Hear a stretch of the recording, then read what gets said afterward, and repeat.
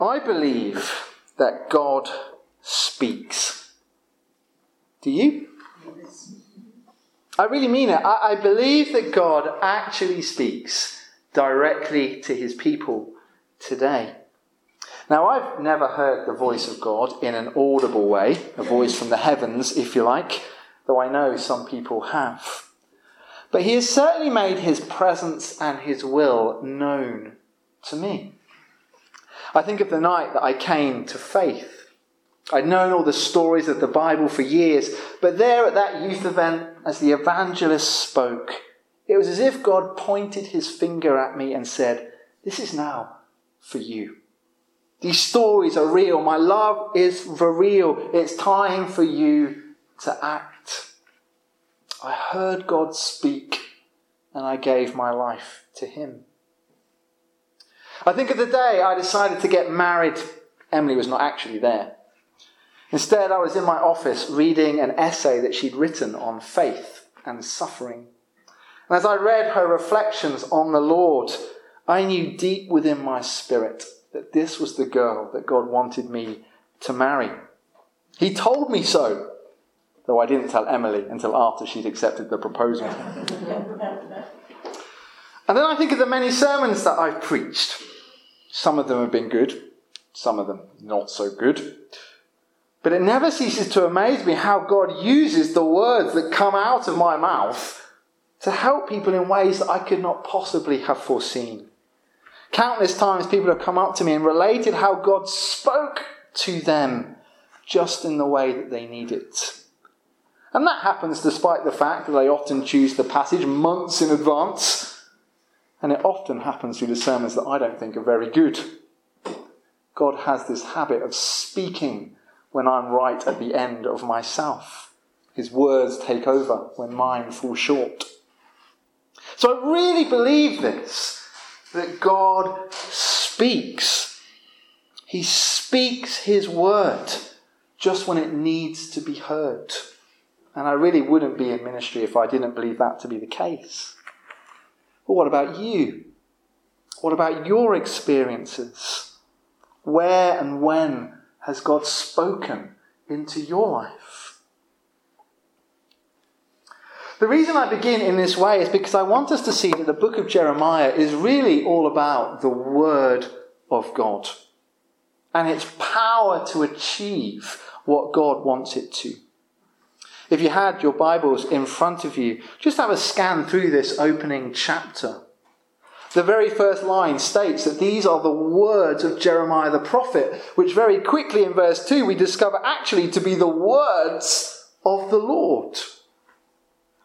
We need to get our heads around this quite quickly. God put his words into Jeremiah's mouth and then assured that those words were fulfilled. So every word of this book is a very human word, spoken by a human being, recorded by a human being, but at the same time, they are God's words, inspired and communicated by his Spirit. Just notice how often the word word appears in this opening chapter. It's there in verse 1, verse 2, verse 4, verse 7, verse 9, verse 11, verse 12, verse 13.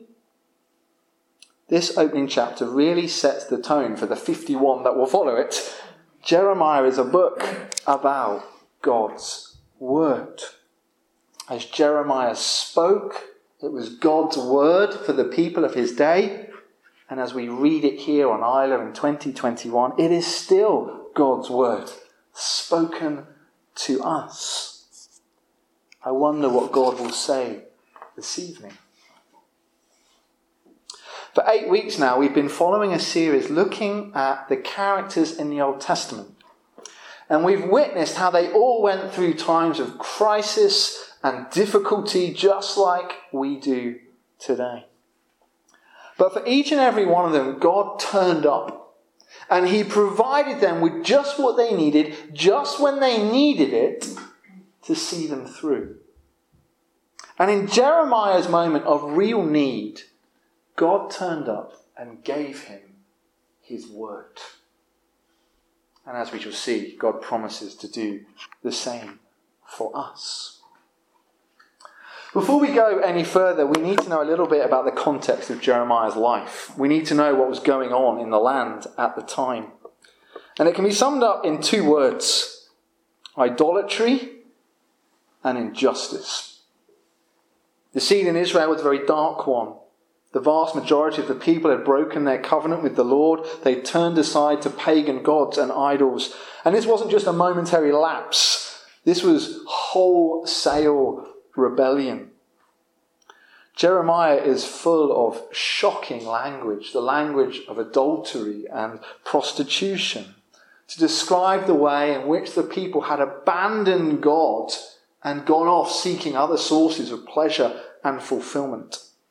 And things had got so bad, they'd even begun to engage in the abhorrent and unthinkable practice of child sacrifice as they worshipped the Canaanite gods. So idolatry was rampant. But idolatry never comes alone. Because when you take your eyes off the God who is holy and pure, who is light and love and goodness, and instead you turn to focus on dark things, your behaviour soon begins to change as well. And in Israel's case, their idolatry led them into deep injustice. As we go on in this book, we will discover that widows are being ignored, orphans are being abused, desperate immigrants are being turned away, violence is on the rise, ordinary people are being exploited in the market, the rich are becoming richer and the poor are becoming poorer. In short, the land has become utterly corrupt. And as always, it's the most vulnerable who are suffering the most. So idolatry and injustice, the twin evils that come hand in hand when people turn away from God. But God, being the holy, just God that he is, was never going to stand for that. He wasn't going to let his name be trodden in the mud, and he wasn't going to let his precious children be thrown in the fire. No way. It was time for action to be taken. It was time for God to speak.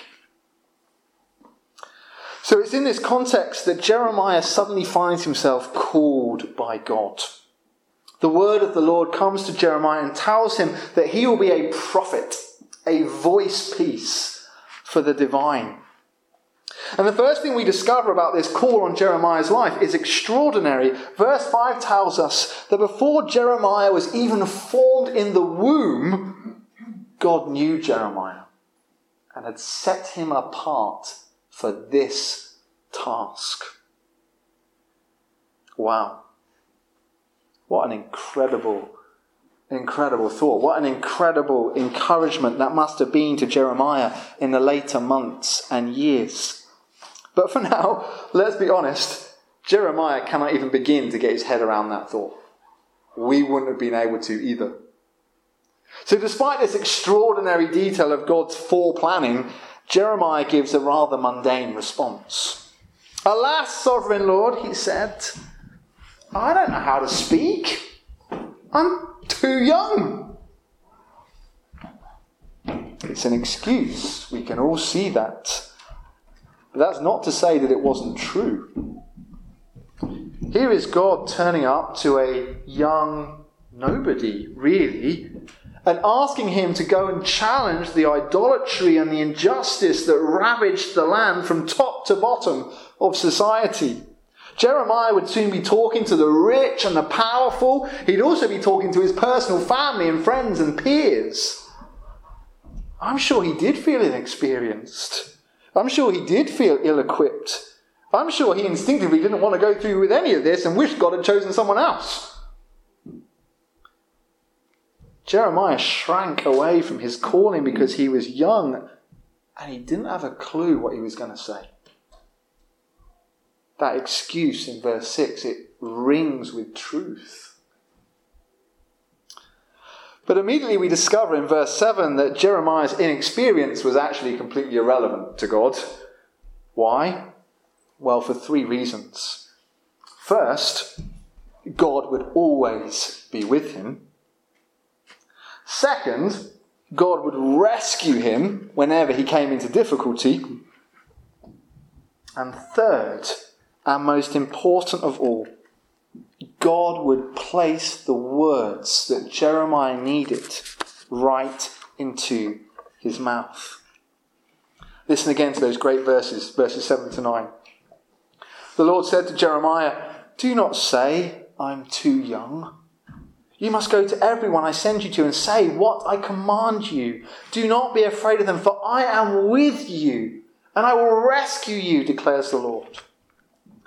Then the Lord reached out his hand and touched his mouth and said to him, "I have put my words in your mouth. See, today I appoint you over nations and kingdoms, to uproot and tear down, to destroy and overthrow, to build and to plant."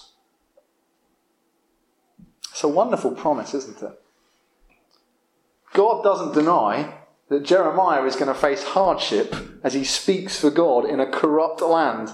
He will need rescuing at times. God doesn't hide that reality from him. But God will be present with Jeremiah. And God will guide him in such a way that his frail human words really will become God's word for that occasion in the land. In those verses, we also got a clear indication of what God's word would do. As Jeremiah speaks for the Lord, it will bring both judgment and hope. God's word will uproot and tear down, it will destroy and overthrow, but then it will also build and plant. Preparing this sermon this week, I could not help but think of the likes of David Attenborough and Greta Thunberg. I know neither are Christian, but they're a form of prophet to the modern age. And for months now they've been speaking out hard truths to whoever will listen, challenging the use of plastic, the greed of human consumerism, and the laziness that leads us to burn far more fossil fuels than we need to. They've been trying to uproot ingrained patterns of human behaviour. They've been trying to tear down the falsehood that human beings can just keep on acting however they like. They've been trying to destroy our reliance on coal and gas and overthrow the monopolies of big oil companies. David Attenborough and Greta Thunberg have been speaking of coming destruction and demanded that the most powerful people in the world act. And the promise, of course, is that if we listen, we'll be able to rebuild those damaged ecosystems and replant the forests that have been lost. There is still hope for a better future if action is taken now. As I said, David Attenborough and Greta Thunberg are not people of faith, and there may be things about them that you don't personally like very much. But they do help us to understand this passage. Jeremiah's words are going to be so strong, they will seek to tear down much of what his audience believes. He will attack the idol worship. He will seek to destroy the child sacrifices. He will challenge and condemn all those who are corrupt in the land. For only once that has happened will there be any chance for the people and the nation to be built up once more. Hope does come, but it comes after the necessary judgment on injustice. But Jeremiah holds no political office from which to utter these words. And as we quickly discover as we go on to read the rest of the book, his words are widely ignored by a large section of Israelite society.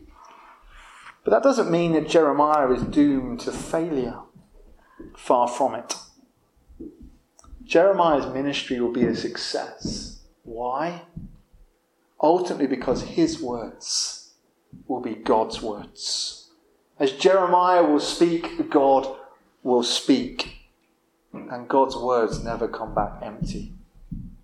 God's words will achieve what God wants them to. Jeremiah will announce that Israel will be judged if they don't change their ways. Israel will ignore him, and judgment will come. Soon Israel will be in Babylonian exile. That's where the book is going. But Jeremiah will also announce hope. A rebirth of the nation if they repent and turn back to the Lord. And that will happen too, and in the most incredible of ways. Many of Jeremiah's prophecies actually come to fulfillment in the arrival of Jesus. What I really want us to take away from this is that Jeremiah was called to speak out for the Lord into a very difficult situation. He was called to challenge the injustice of the day and direct people's attention to God. Jeremiah felt hugely under-equipped for that task, but that was irrelevant because God was going to give him the words to speak. And God's words are full of power. God will see to it that judgment comes, and he will see to it that hope follows. Of that, Jeremiah can be assured. This account of Jeremiah's calling finishes in verses 11 to 19 with two oracles, two pictures, if you like, that further confirm Jeremiah's role and offer him some assurance. The first picture is an almond tree, and this works by a play on words. In Hebrew, the word for almond tree is saked, and the word for watch is socket. There's only one letter difference. So whenever Jeremiah sees an almond tree, he can be reminded that God is watching him. Now, yes, that means that Jeremiah is going to need to be obedient. He's been called to speak, and he's going to need to speak, even when it's difficult to do so. But the wonderful promise behind this is that God is there, present, and he remains responsible for what his words will achieve.